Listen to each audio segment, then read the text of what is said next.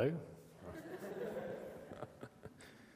I feel like I've just sort of beamed in from the Starship Enterprise. Zoom.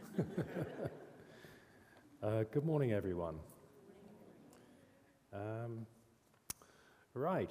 Well, I bring you greetings from Newquay. Debbie and I have been away for the last week with our extended family, and it's amazing how many things you can do in the rain and still have fun. We've been swimming in the rain, we've been to the beach in the rain several times, been to the aquarium in the rain. What else? We went to on a steam train in the rain. So I'm glad to see it's not actually raining today. We've got a fantastic passage to have a look at this morning, all about this chap Zacchaeus. And I wonder if you can tell me, what do you think these people have got in common? So, Martin Luther King, Winston Churchill, Napoleon, Sir Isaac Newton, J.R.R. Tolkien, Aristotle, Mahatma Gandhi, Beethoven, Paul Simon, and Bilbo Baggins. That's very good.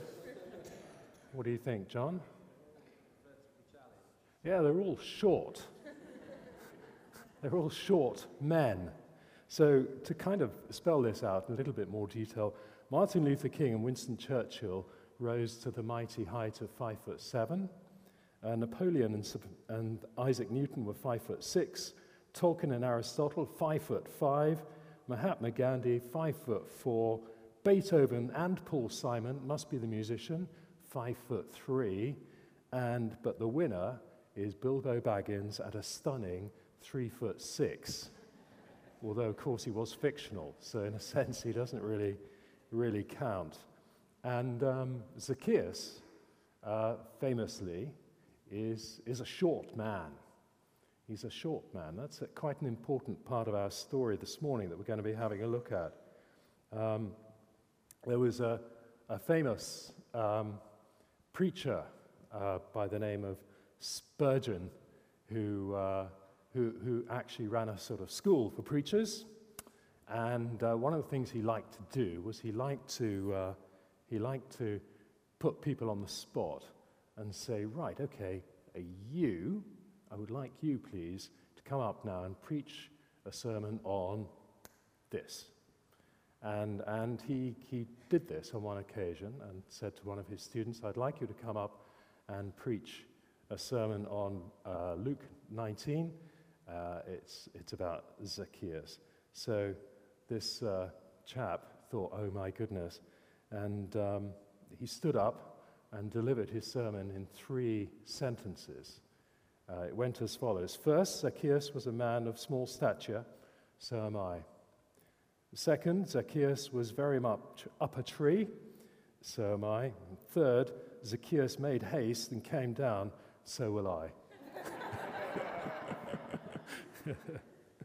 But it's not all bad news for those of us that are a little shorter, because apparently, if you're a little shorter, you tend to live longer. You're less prone to cancer. You tend to have lower blood insulin levels, so it's not all bad.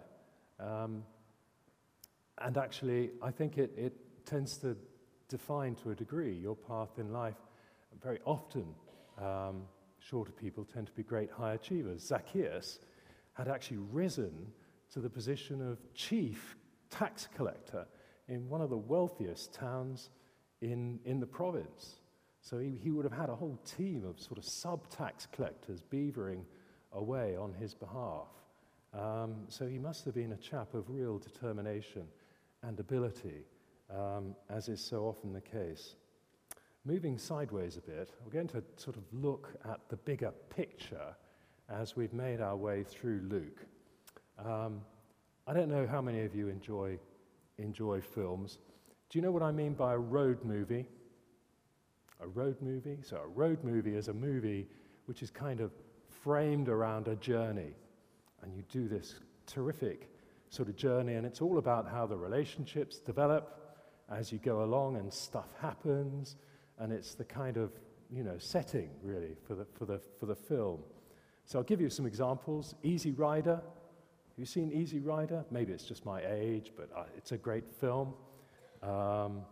Little Miss Sunshine. That's another great road movie, all about the journey. Thelma and Louise. Now, I'm going to put it to you that actually Luke is a bit of a road movie. Now, if you don't believe me, get your Bibles out and turn to Luke and see if you can find your way to Luke chapter 9. And we're looking at verse 51.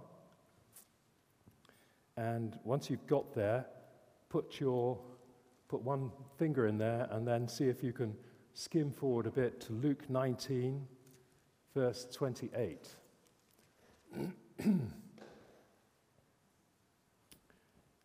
And in Luke 9, you will see that Jesus, at that point in Luke, sets out resolutely for Jerusalem.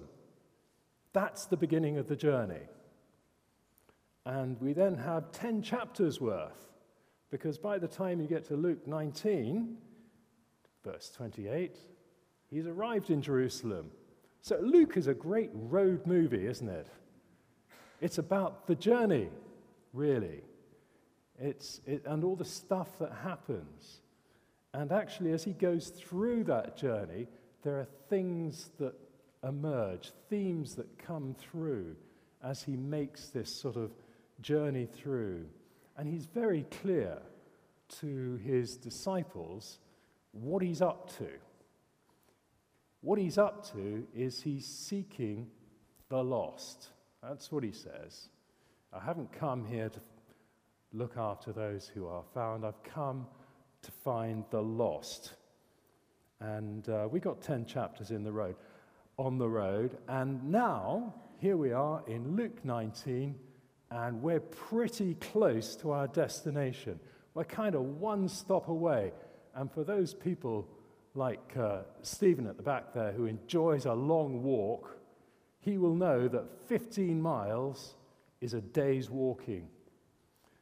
And that's how far they are away now. So Jericho, 15 miles away from Jerusalem, one stop to go. And the word has spread, and Jericho is abuzz with the excitement of Jesus, who has gathered about him a reputation as he's made his way along. And we then hear about this chap, Zacchaeus. Now, I've been doing a little bit of research because I was interested to know about Zacchaeus' job. He was the chief tax collector, really, or he was responsible for collecting the taxes in Jericho. Now, Jericho actually was a pretty well-off place. There's a lot of trade that went on there. It benefited very much from being a sort of stopping place on the way through to Jerusalem. It was a wealthy town, and therefore to be the chief tax collector was a pretty good job to have. The way it worked, in sort of rough terms, was that the Romans liked to collect their taxes in a particular way. And the way it worked was that if you fancied the job of tax collector in a particular province, you bid for it. You said, look, I tell you what, I will offer you so much money if you give me the job of being tax collector. And you were then responsible for producing to Rome all the amount of money that you were meant to produce according to the rules that they set. And then anything else that you managed to make on top of that, that was all yours. And they had a kind of bidding process. So basically the job would go to the person who bid the most. It was an auction. And this system turned out to be really quite profitable for Rome.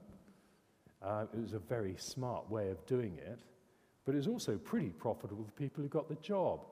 And the other interesting thing I've discovered is that actually typically, the chief tax collector for a region would also have been one of the main bankers. If you needed money, you would go to this guy and you could borrow it from him.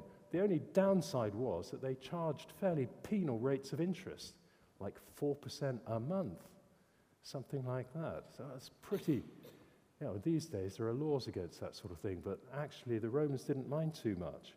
There was a lot of corruption and a lot of resentment. So this chap Zacchaeus, as the chief tax collector, would not have been Mr. Popular, would he? He wouldn't have had a great circle of friends and buddies, I wouldn't think. And so, although he was undoubtedly wealthy, Luke tells us he was wealthy, he was probably quite a lonely guy.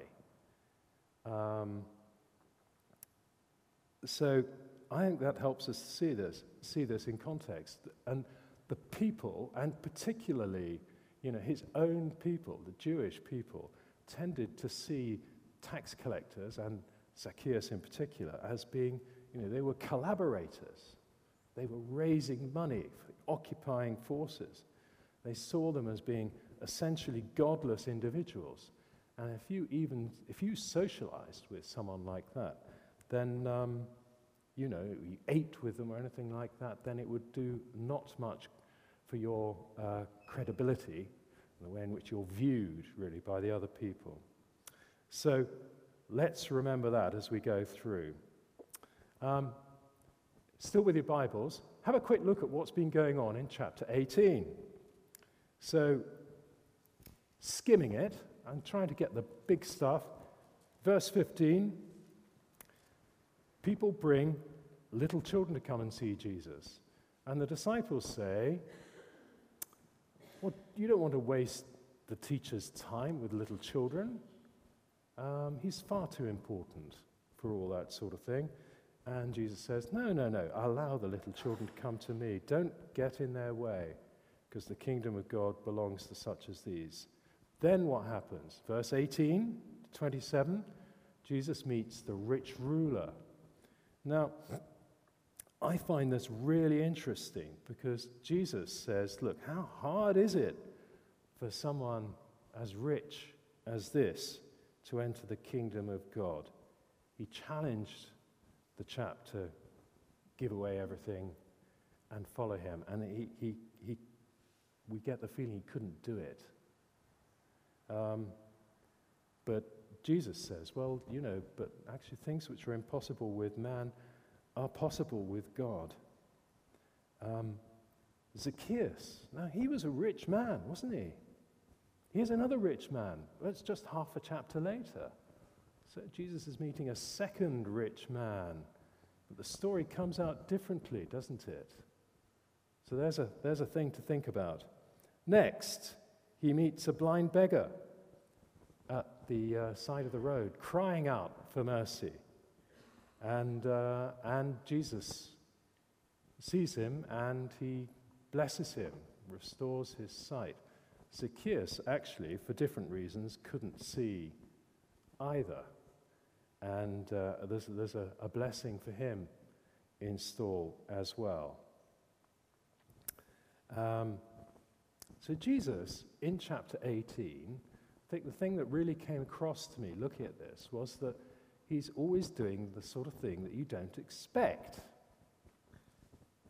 There's a rich young ruler, the sort of chap you'd normally pay attention to, and he gives him a bit of a hard time, really. There's a blind beggar, sort of, and actually the crowd was saying, no, keep him away. There's the little children, and Jesus isn't having any of it, is he? He runs against what you would consider to be normal. And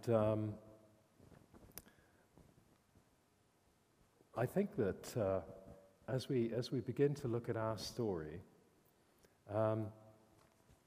we can really begin to see how Jesus' mission, this whole mission, seeking the lost, comes into focus.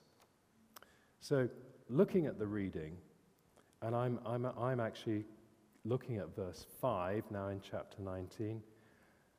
So Jesus reached the spot, and Zacchaeus had must have been a bit embarrassing for him. I mean, for heaven's sake, he was the chief collector of taxes. He would command a certain amount of respect, and he'd scuttled off, couldn't see, and he climbed a tree. I mean, it's not the sort of thing you'd expect the chief tax collector to be doing. But Jesus got to the spot, and he looked up at him, and he said, Zacchaeus, he knew his name. He knew his name. Come down immediately. I must stay at your house today. He didn't say, I'd like to stay at your house. He said, I must stay at your house today. How do you think Zacchaeus felt about that? He was a guy who, I think, was really interested. He was desperate, really, to see Jesus. I don't think for a moment he was expecting to get anything out of this other than a good view. And imagine how he must have felt as he was sort of looking down out of his tree, and Jesus looked up at him, looked him in the eyes and said, come down here, I must come and stay in your house. I think his heart would have just leapt for joy. It would have been so far beyond anything that he was expecting. So verse 6, he came down at once and he welcomed him gladly. But, and here we are, verse 7, all the people saw this and they began to mutter, well, he has gone to be the guest. He, Jesus, has gone to be the guest of a sinner. And here we have Jesus once again running against what is expected, what is normal. Zacchaeus stood up and he said to the Lord, look, here and now I give half my possessions to the poor. If I cheated anyone out of anything, I'll pay it back 4 times the amount. Jesus said, salvation today has come to this house because this man too is a son of Abraham, for the Son of Man came to seek and to save the lost. And Zacchaeus, thinking about this, I thought, well, that's really interesting because Zacchaeus doesn't beg Jesus for mercy. He doesn't even express any particular sorrow. Jesus doesn't make any reference to Zacchaeus' faith. Your faith has, made you well or anything like that. But what Zacchaeus does do is he obeys Jesus' command. He hurry to come down from the tree, and he does. And actually, that I think is one of the key things. Just again skimming back in chapter 15 of Luke, there's a whole series of things about lost stuff, lost sheep, lost coins, lost sons. When they were found, there was great rejoicing. And actually, Zacchaeus was lost too, wasn't he? He was lost. But he wanted to see Jesus. He was prepared to humiliate himself by climbing up a tree in order to achieve that. And Jesus looked him in the eye and he said, come down, because today I must stay in your house. And for me, I find that incredibly moving, because the fact is that no matter how hopeless we might think a person is, whether they're a drug addict, whether they have mental health issues, whether they're a murderer or a terrorist, a racist or a rapist, Jesus came to seek the lost. Those are the lost people.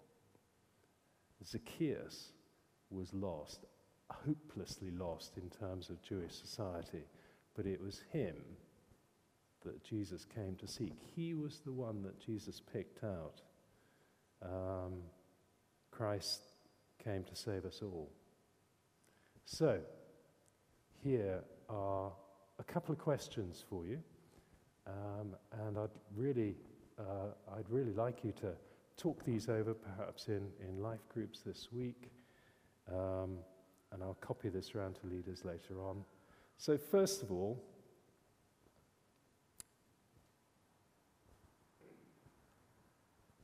Zacchaeus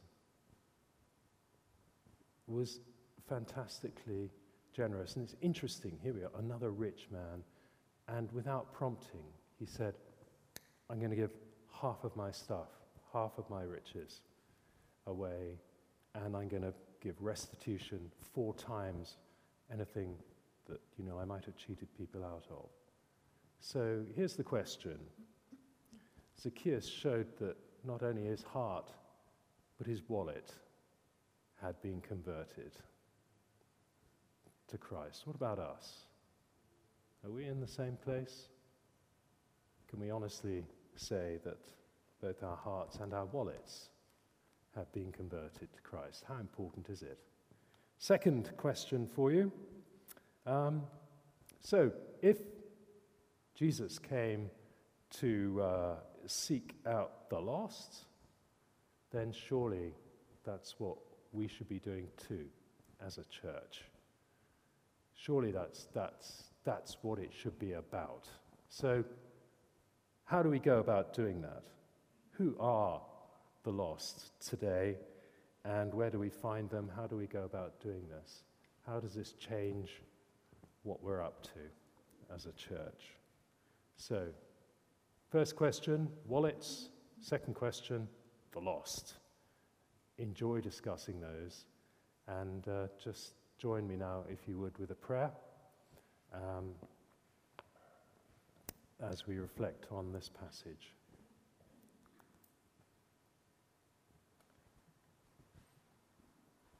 Heavenly Father, we know that your Son Jesus came to seek the lost. He told his disciples so many times.